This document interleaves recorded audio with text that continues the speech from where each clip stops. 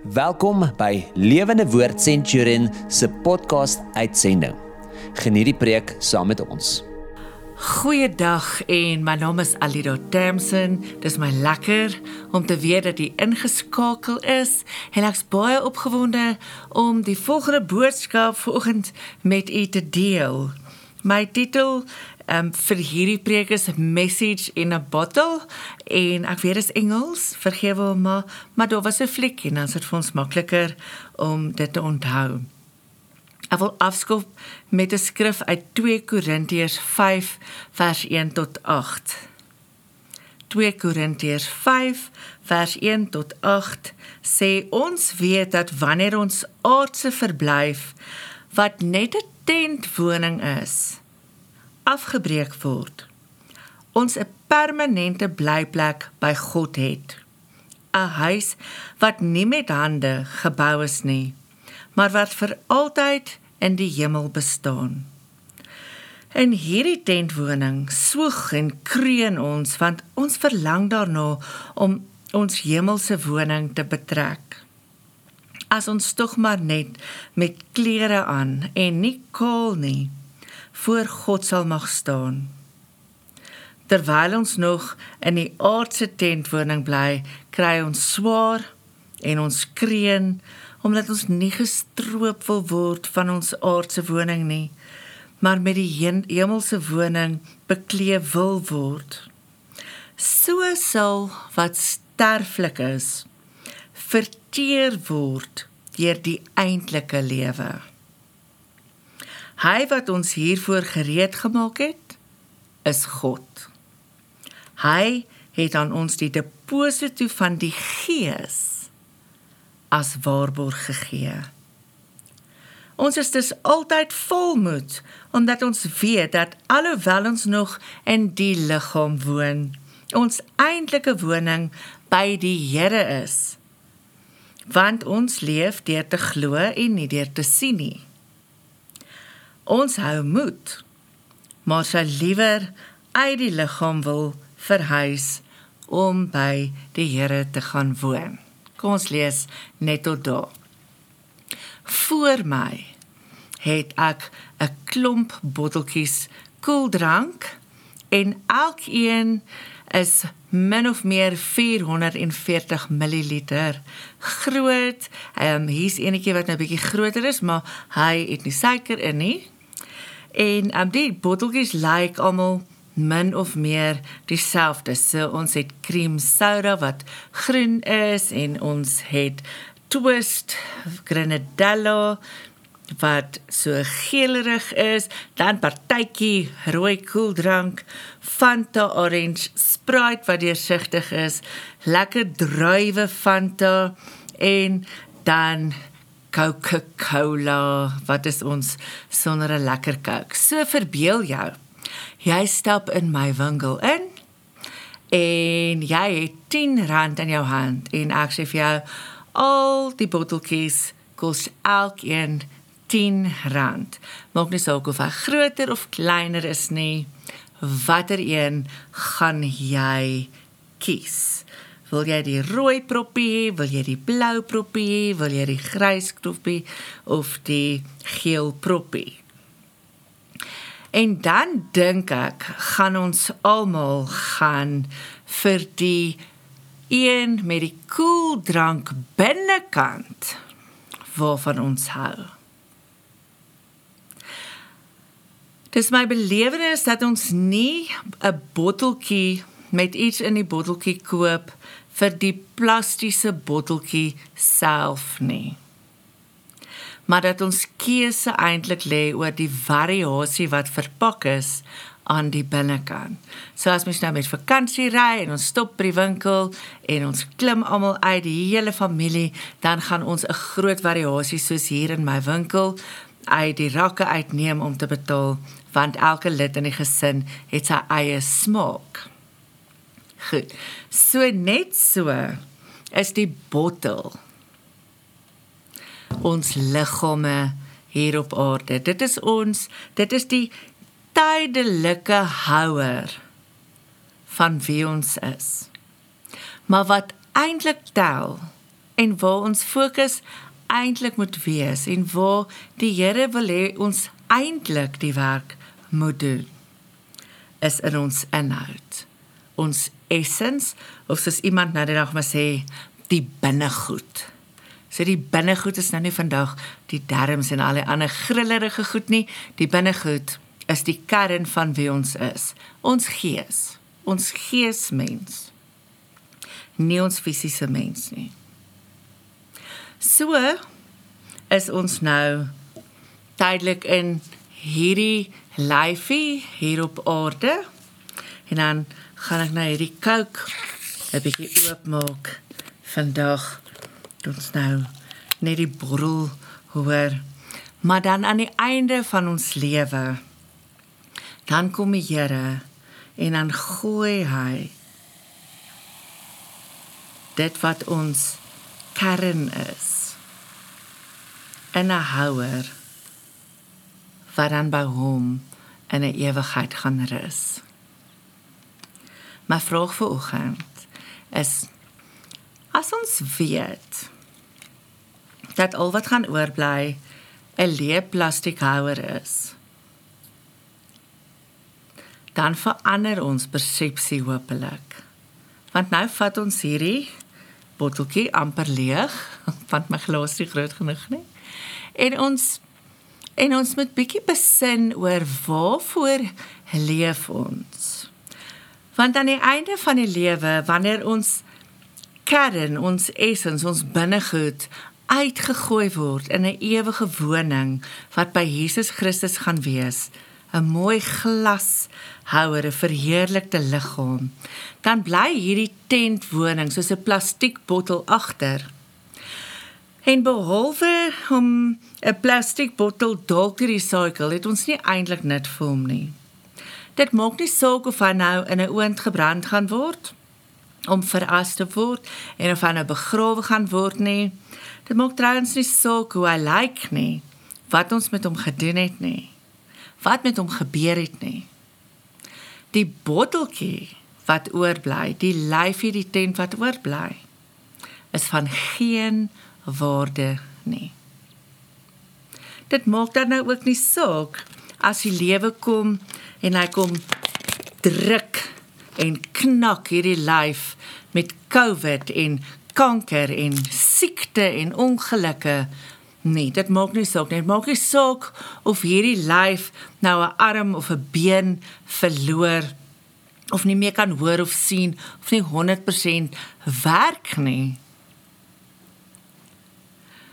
Wat saak maak, is die binnekant, die kern, die kook van hierdie liggaam van my en jou.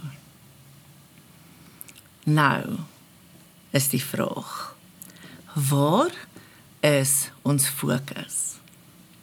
Een baie maklike manier om te kyk waar jou fokus is om te kyk na jou bankstaat. As jy op jou bankstaat gaan kyk, dan gaan jy baie vinnig sien, goed, klere, dis vir die buitekant. Skoene, dis vir die buitekant. Luukse kar, dis vir die buitekant. Lekker groot huis, waar ons almal gemaklik bly, dis vir die kar. Ag, vir die bottel. Wat is ons kragrekening? Wat is ons water- en ligte rekening? Hoeveel elektroniese toestelle het ons vir die vermaak van hierdie botteltjie? Wat wys op ons bankrekening? Waar is ons prioriteit? Mis ons dit? Begin jy nou 'n bietjie wonder, wat gaan in die bankstaat aan? Lê jou tiendes daar, is jou offergawes daar, wat is die punt daarvan? Is ons nie veronderstel om te sorg vir die lyfie, vir die botteldeel van ons bestaan nie? Ja en nee. Ja, ons is veronderstel om te sorg vir die lyfie deel ook, maar daar moet 'n groter balans wees in die rigting van wat vir ons binnekante belangrik is. Wat sê die skrif? Hoe weet ons hoe om die binnekant net so te versorg. Goed, ons gaan nou daarna kyk. Die tweede manier wat ons kan kyk waar ons fokus is, in terme van ons liggaam, siel en gees, is natuurlik ons dagboek. Waaraan spandeer jy die meeste tyd? So, die woord van God sê altyd, daar is 'n tyd vir alles. Daar is 'n tyd om te werk, daar is 'n tyd om te rou, daar is 'n tyd om fees te vier. Wat doen ons met ons tyd? Ons is veronderstel om 8 ure 'n dag te werk, 8 ure 'n dag opbouend te rus, met mense sosiaal te verkeer, 'n stokperdjie te beoefen wat goed is vir ons binnegoed. En dan natuurlik 8 ure slaap. Dit is veronderstel om ten minste 1 dag 'n week te rus van werk. Eintlik as 'n getuienis vir die Here om te sê, hy is ons voorsiener. Ons hoef nie dag en nag 7 dae 'n week te werk nie, want as ons 1 dag aan hom afstaan en hom groot maak en sy lof besing, dan weet ons, hy is 'n God van liefde en uit dankbaarheid vir wat hy vir ons gee, kan ons in hom rus vir ten minste 1 dag 'n week. Ek wil hê, ons moet bietjie kyk na hoe God ons geskep het en wat ons dan met hierdie lyfie en ons binnegoed kan doen en waarop moet ons fokus, veral in hierdie seisoen waar ons regtig swaar gekry het. 2 Korintiërs 4 vers 18 sê vir ons oog is nie op die sigbare dinge gerig nie, maar op die onsigbare, want die sigbare dinge is tydelik, maar die onsigbare is vir altyd. As ek en jy bietjie moet fokus op onsigbare dinge, wil ek vir jou hierdie illustrasie gee. Ons sê altyd vir mekaar, ons moet werk, en ons werk vir ons kinders. En dis heeltemal regverdig om dit te sê. Die vraag is, werk jy net so hard aan jou kinders se binnegoed, as wat jy werk vir hulle botteltjie lyfies? So ons werk sodat ons kinders kos en klere het, sodat hulle in 'n goeie skool kan gaan. Ons spaar vir universiteitsopvoeding. Maar wanneer laas, pappa en mamma, het jy by jou kind gaan sit en gevra, Boeta, Sissie, hoe gaan dit met jou binnegoed? Is jou hartjie nog gelukkig? Is dit goed waaroor jy vra het? Wat maak jou dankbaar? Wat frustreer jou? Is daar iets waarmee ons jou kan help? Hoe gaan dit met jou verhouding met die Here? Leer ons kinders, wanneer hulle voor 'n groot keuse staan, om ons inspraak te vat, maar om eers daaroor te gaan bid, en vir die Here self te gaan vra, wat sê hy oor 'n sekere saak? Is ons fokus meer op ons kinders se buitegoed, of is ons besig om ook aan hulle binnegoed aandag te gee? Toe die Here die mens gemaak het in Genesis, het hy vir hom werk gegee, en sy werk was om die tuin en die diere te versorg, en ook om aan elke dier in die paradys 'n naam te gee. Toe die Here na die mens gekyk, lees ons in Genesis 2 vers 18. En die Here kyk so na die mens, Adam, en hy sê, dit is nie goed dat die mens alleen is nie. Nou, die mens is geskape en die mens het al 'n werk gehad. En die Here kyk na die mens en hy sê, dis nie goed vir die mens dat hy alleen is nie. Ja, ons moet 'n lesie uitvat. Ons moet iets hoor van die Here se hart vir ons, en dit is dat hy ons geskep het om in verhouding te wees. In verhouding met hom, maar ook in verhouding met mekaar, met ander mense. Met ons gesinne, met ons vriende, met ons familie, met ons gemeente en ons gemeenskap. Dis goed vir ons, In 'n jaar, in 'n baie lang seisoen, wat ek en jy, deur 'n virus wat die wêreld aan die brand gelaat het, alleen gemaak is, in isolasie geplaas is, geïsoleer het en waar ons vereensaam het, sit ons met 'n mensdom wat baie meer op antidepressante afhanklik is. Hulle syfers in die besigheid wys dit vir ons. Ons sit in onsself met 'n onsekerheid van wie is ons? Wat is ons rol nog? Hou my man nog van my? Ek dink nie my vriendinne hou van my nie. In ons gemeente het ek ontsettend baie boodskapies gekry wat vra, Alida, is jy kwaad vir my? En dan is ek so verbaas, want regtig is ek nie kwaad nie, nie ongelukkig nie, het ek nie 'n probleem nie. Is daar niks van my kant af tussen my en die persoon nie. En ek moes by die Here gaan sit en vra, wat gaan aan? En ek besef, ons meisies veral, maar mense in die algemeen, het gereeld vriende gesien, en vriendinne is mense wat vir ons sê, "Joeg, jy lyk pragtig. Joe, ek hou van jou hare so. Joeg, dis so lekker om saam met jou te wees. Man, ons het nou so lekker gekuier, ons moet definitief weer saam met mekaar kuier. Jou kos is uit die boonste rakke. Hierdie braaivleis is onvergeetlik."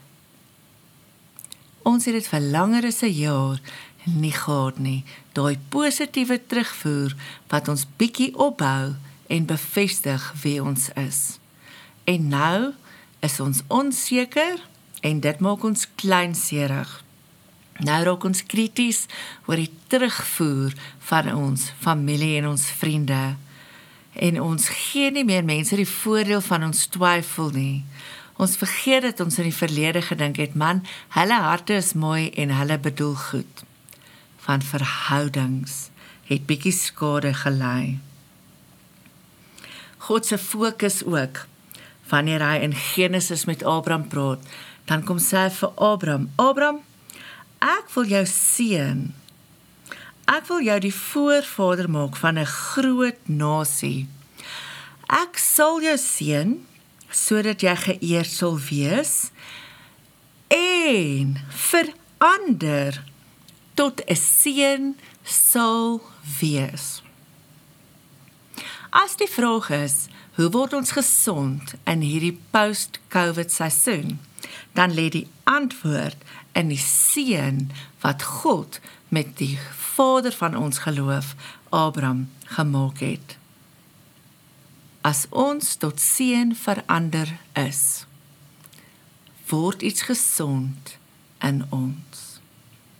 God het ons nie gemaak om alleen te wees nie. Hy het ons juis gemaak om tot seën verander te wees. Wat doen Jesus toe hy die disippels roep? Jesus is baie aspres. Jesus kom aarde toe as 'n babatjie in 'n krippie. Kan ons mekaar net herinner dat ons God al die rykdom in die heelal besit en dat hy kies om in 'n eenvoudige plek op 'n eenvoudige wyse gebore te word. Dan, wanneer hy sy disippels roep, dan kies hy vissermanne. Hoekom? Hulle is klaar nederig. Hoekom? Hulle het nie 'n geleerdheid nie, hulle het nie universiteit toe gegaan nie, plus hulle ryk soos vis. Niemand kom te naby aan hulle nie. Hy gaan kies aspres mense vir wie ek en jy dalk ons neuse sou opgetrek het, en hy sê, volg my, en ek gaan vir jou wat? 'n koning maak? Nee. 'n massiewe besigheids-empire stig? Nee. Ek gaan jou visser van mense maak. Dit is die kern van Jesus en ons reis saam met hom en sy roeping in ons lewens en sy skepingsdoel vir ons is dat ek en jy tot seën vir mense sal wees, dat ons vissers van mense sal word. Ek sluit af met 1 Korintiërs 10 vers 23 tot 24. Die woord sê daar, julle sê, alles is ons geoorloof. Ja, maar nie alles is tot voordeel nie. Alles is inderdaad geoorloof, maar nie alles is opbouend vir almal nie. Wat is opbouend? As jy gaan verder lees en daar is skrif, dan sê die woord van ons om vir ander te leef, om te kyk wat ander mense se behoeftes is en dan 'n plan te maak om hulle behoeftes te vervul, om vir ander mense te leef in plaas van ons eie behoeftes en begeertes. Ek hoop dat ek en jy vandag hierdie lewenskeuse kan maak, om vir die Here te kan vra, verander vandag ons fokus. Help ons om te besef, dat hierdie tydelike botteltjie waarin ons leef, die behoeftes van hierdie tydelike botteltjie, baie tydelik vervul word. Maar om die binnegoed te laat groei en te ontwikkel, die binnegoed waarmee die Heilige Gees se woning deel, die binnegoed wat vir 'n ewigheid by Jesus gaan leef. As dit ons fokus is vir groei, dan is die eerste tree om onsself en ons eie botteltjie se behoeftes te kom neerlê vanoggend en vir die Here te vra, help ons om op mense en op U te fokus. Amen.